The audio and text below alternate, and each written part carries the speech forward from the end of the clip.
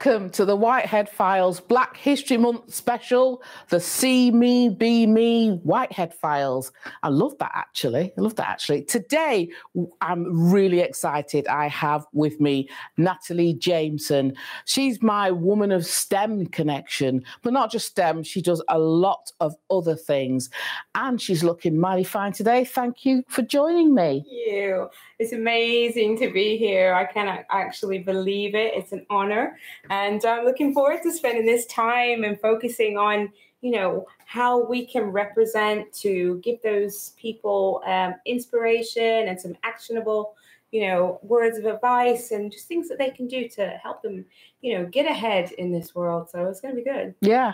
So like I said, it's a See Me, Be Me special. Sometimes with Black History Month, we talk about Rosa Parks, we talk about Martin Luther King or Dr. Louise Dakakodia and all those different people. But the thing is that it's nice to look at Manchester and people connected to Black history and Black individuals within Manchester.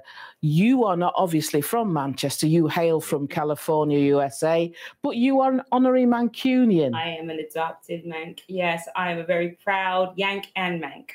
So, I've got a multi-ethnic background, but I've also got two passports. So I have an American passport and a UK passport. And I moved to the UK about 20 odd years ago. And then we came here to set up a business and I loved it so much I stayed. So, and now I cannot imagine living anywhere else. So how's that? I could live anywhere, but just here. That's fantastic. That's fantastic. And what we'll do, we'll show a picture or two of you when you were little. Please tell us about your start in life and one or two bumps in the road, because this is what See Me, Be Me is about. So people can see that, you've had a realistic path and where you are today. Yeah. I think it's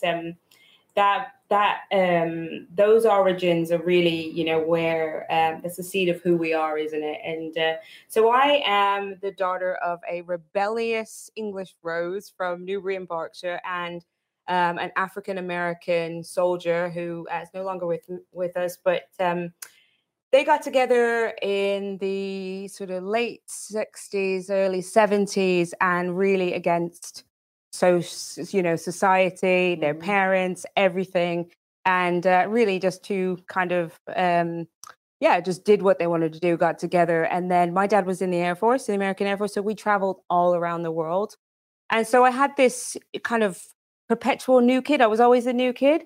And one of the nice things about the States and the United States Air Force is that it is very multi-ethnic, but even still, mixed race families often, you don't fit kind of with either. And that's always been that sort of not struggle, but one of the things that we've had to overcome and deal with. And I think it makes me who I am, really. Mm-hmm. So that never fitting in is really giving me my kind of wanting to be different and embracing being different as well. So we used to have lots of discussions with people like, why does your mom look like that? That kind of thing. Why does your mom look like that? Because my mom is whiter than white. She's blonde, very sort of, we've got Dutch in her family history. So blonde, green eyes, So there she was with these two brown babies. And, lots of that was just, misunderstanding and a lot of explaining who you were. And I really never got that question, like, who are you or what are you? That kind of, people wanting to put you in a box. And so I resisted that the whole way through. So my mom and dad split up and that hit me and my sister hard. And we came back over to England and my dad stayed in the States and looking for that community again. I kind of had a friend and she was in the American Air Force. Her parents were in the American Air Force. So I spent a lot of time away from my mom in this kind of American Air Force base community, trying to find what I was missing, I guess. Your identity. Yeah, exactly. And anyway, I met a boy and I ended up getting pregnant at the age of 16. And which was probably a huge blow, but Yeah. Many people watch.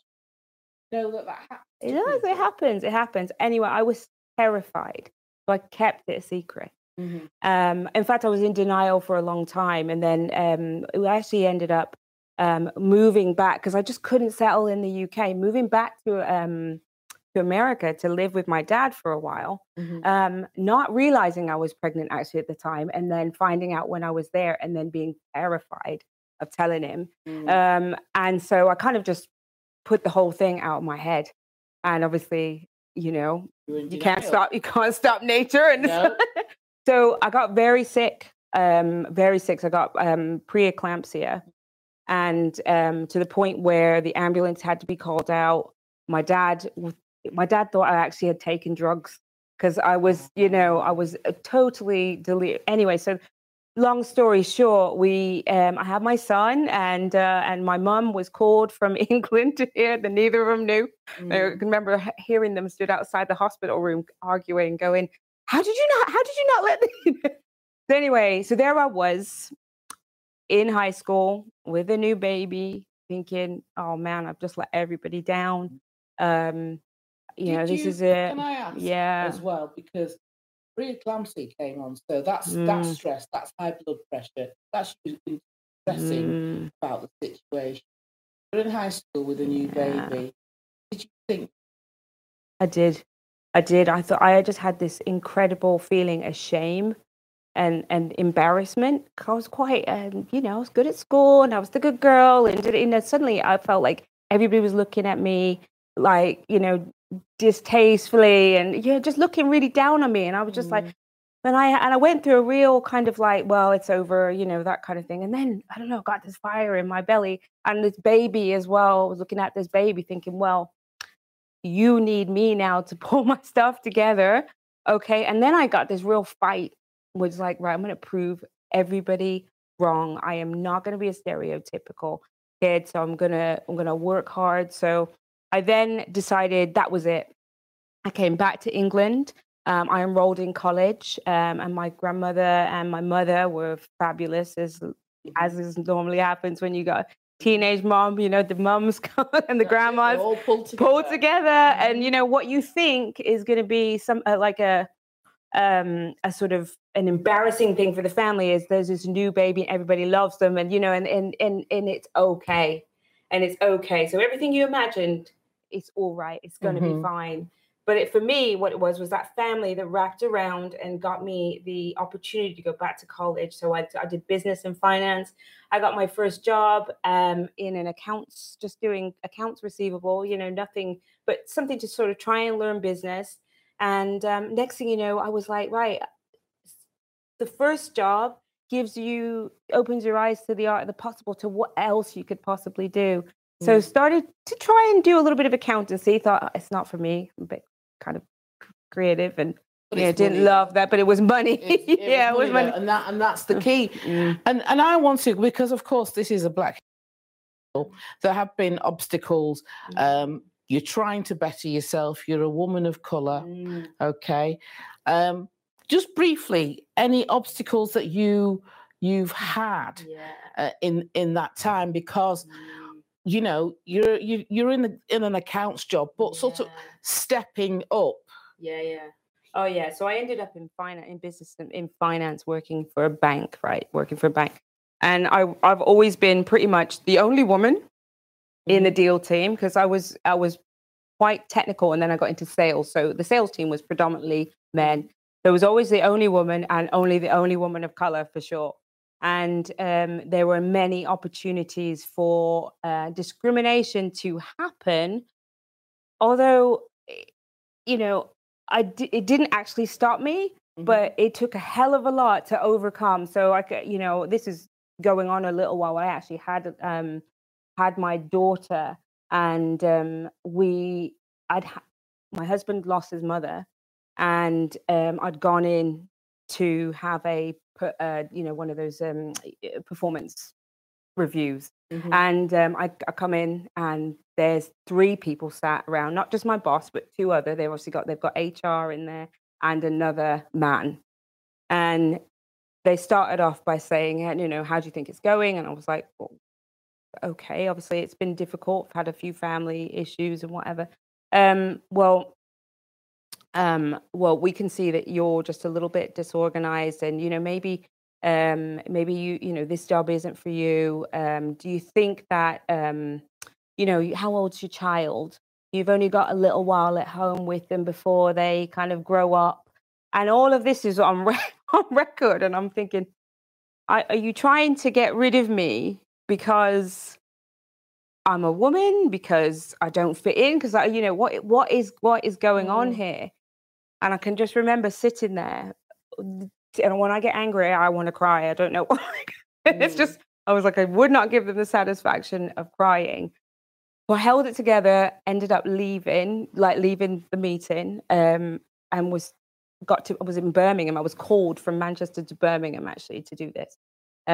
Got to Birmingham New Street and just stood in the middle of the concourse, bawling my eyes out, thinking, right, I don't know what's going on here, but there is there's a movement to get me out. Yeah. And I felt this constructive dismissal. Yeah. It's quite common.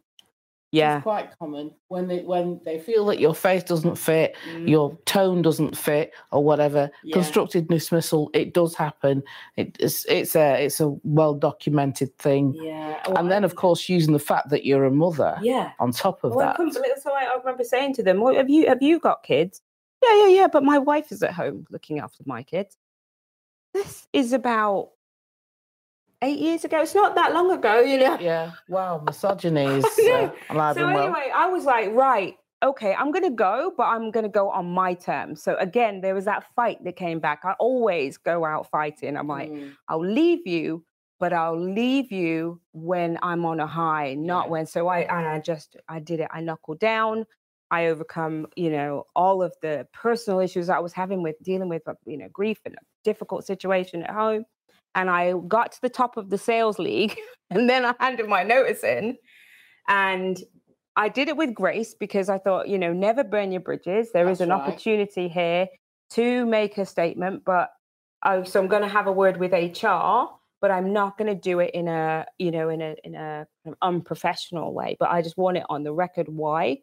And then I did, and that's all. And I didn't hear any more about it. They were like, "Do you want to take it to a tribunal or anything like that?" And maybe I should have, but I just thought, no, I need you to know that that's not okay. I just want it on record. And then I left, and then ended up actually leaving the industry at that point because I thought,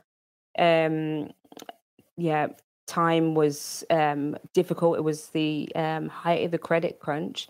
And 2008. 2008. And this actually was the point when we had the opportunity to start something completely new.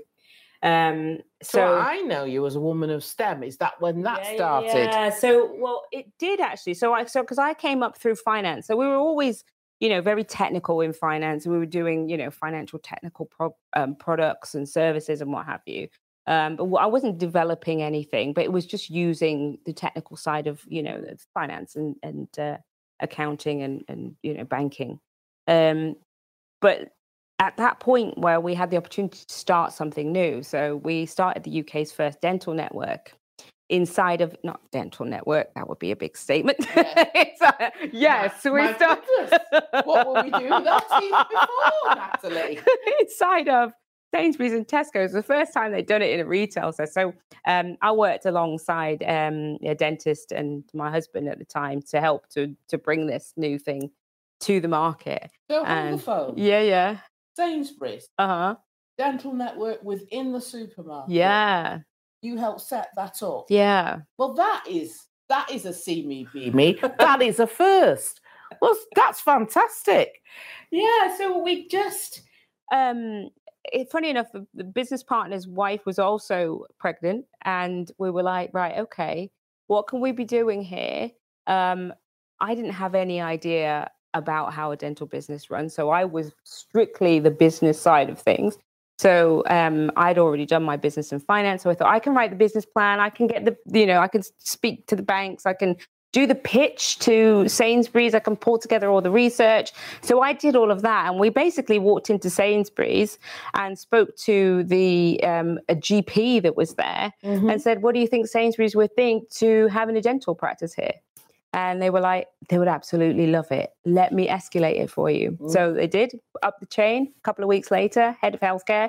Hello, Natalie. We've just had 20 dry cleaners go bust. We'd like to know if you'd like to back your business into Sainsbury's. Like, we haven't got a business, really. We haven't got anything. Just got a little bit written down on some paper. But sure. Yes, let me speak to my people and I'll come back to you. So again, that's one of those things that will terrify the heck out of you, will land in your lap. And you just got to face the fear and do it anyway. So we were face the fear and do it anyway. That's a nice little soundbite. And you took it forward. Yeah. Who did you sell it to? We sold it to Bupa Healthcare. Yeah. Who I actually live next door to now in Salford Keys. But yeah. So that was a long and bumpy road. We learned a lot about how not to run a business, which you always do because you think, I thought because I'd done, business and finance, qualifications that I knew it all. I've been lending money for ages. But when you're employing 50 people, that's a different ballgame. You're responsible for people's mortgages, and that gets real, Yeah. Most definitely. Yeah. Most definitely. Yeah. So that was a difficult time in our lives because we were winging it. We were winging it and growing really, really fast. And we learned a lot. But I would say, would I try and do something like that again? I would say yes, but I would certainly look at who I brought with me in the team, know my limitations. That's the other thing I think is, it's great having confidence, but you need to surround yourself with people. It's a learning curve. You'd be a good queen bee coach. Yes. You'd be a very good queen bee coach. I say that because I'm a queen bee ambassador. Are you? Yeah. So you'd be a very good queen bee coach from that perspective. Yeah. I've joined one of the webinars a little while ago to check it out actually, because who was recruiting. So let's get in our Lamborghini. Yeah, okay. Let's get in our Lamborghini and speed forward. Yeah. There's Hero Works. There's writing books. There's all sorts. What can I pull out? I do know, because I use it time and time again, is your book on the United Nations Sustainable Development Goals. Quickly tell us about that. Okay. So I started the Hero Works, and that just leads into why I ended up working on that collaborative project. And that was not just me, that was 50 entrepreneurs working from all over the world actually. But one of the jobs that I had was at Siemens, and I could see the rate of digitalization. I could also see how undiverse the people were that were building this. And I've always been into innovation, product innovation, etc. And for me, there was just a really big need to bring something which was measurable and actionable, so that we could start to work towards equality, reducing climate change and, reducing poverty. So the book came together as a way of practically sharing from all of these business, coming the power of the crowd, sharing what we can do together to try and tackle some of these big problems. And really, that's where I kind of, fell in love with the whole SDGs and, the power of, the tiny to work towards these big macro goals. Yeah. And that book is basically SDG 17, which is partnerships for the world. That's how I see that book. That's my go-to book. I talk to people about it a lot. You are on an exciting project right now, and this is a fantastic path and length that you've got to. You are on a fantastic project right now. I want to hear about it before we close. Yeah. So my belief is that there's never been a better way to increase equality And education is that, you know, it's how I got out each time. I just learned something and I moved myself on. The project we're on at the moment is government funded digital skills boot camps. Those are free to learners. You can go on it. It's 14 weeks. There's a direct line of sight to a job at the end, and you are learning all of the different skills, fundamental, basic level skills to succeed in digital jobs.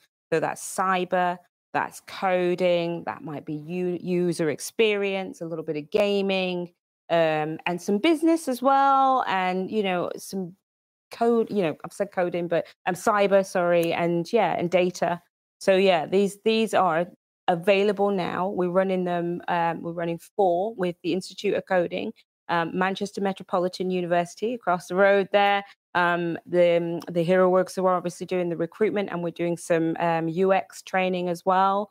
And we're running them. We can put the link in the please. In the files. Yeah, we'll put the link up as well, because what is it called? What's the name of it? It's called In Digital. In digital boot camps. And we've got a landing page, and you basically can come to a free taster session, an hour, come and find out what it's all about, and then join. The second cohort has just started, but we've got 2 more starting in just a few weeks. So we'd love to have more applications, particularly from our communities, from BAME communities, you know, Black underrepresented communities. We need us to be more represented in tech. Yeah. So we'll put that information. This is a See Me, Be Me special, and Natalie's project In Digital. Mm-hmm. We need Black, Asian, minority ethnics on there as well, learning a whole range of things for 14 weeks. Yeah, absolutely. For free. Yeah, for free. Yeah. So it's funded. Limit? It's for no, 19 plus. Sorry, 19 plus. 19 plus. Yeah, 19 plus. So 19 plus. This is absolutely amazing. We're here with the Whitehead Files with Natalie Jameson. Can I just say thank you so much? I'm going to give a little quote. When they go low, you go high. And that's a Michelle Obama quote. Thank you so much for being here. Thank you. That's been wonderful. Thank you. Take care. This is the Whitehead Files signing out.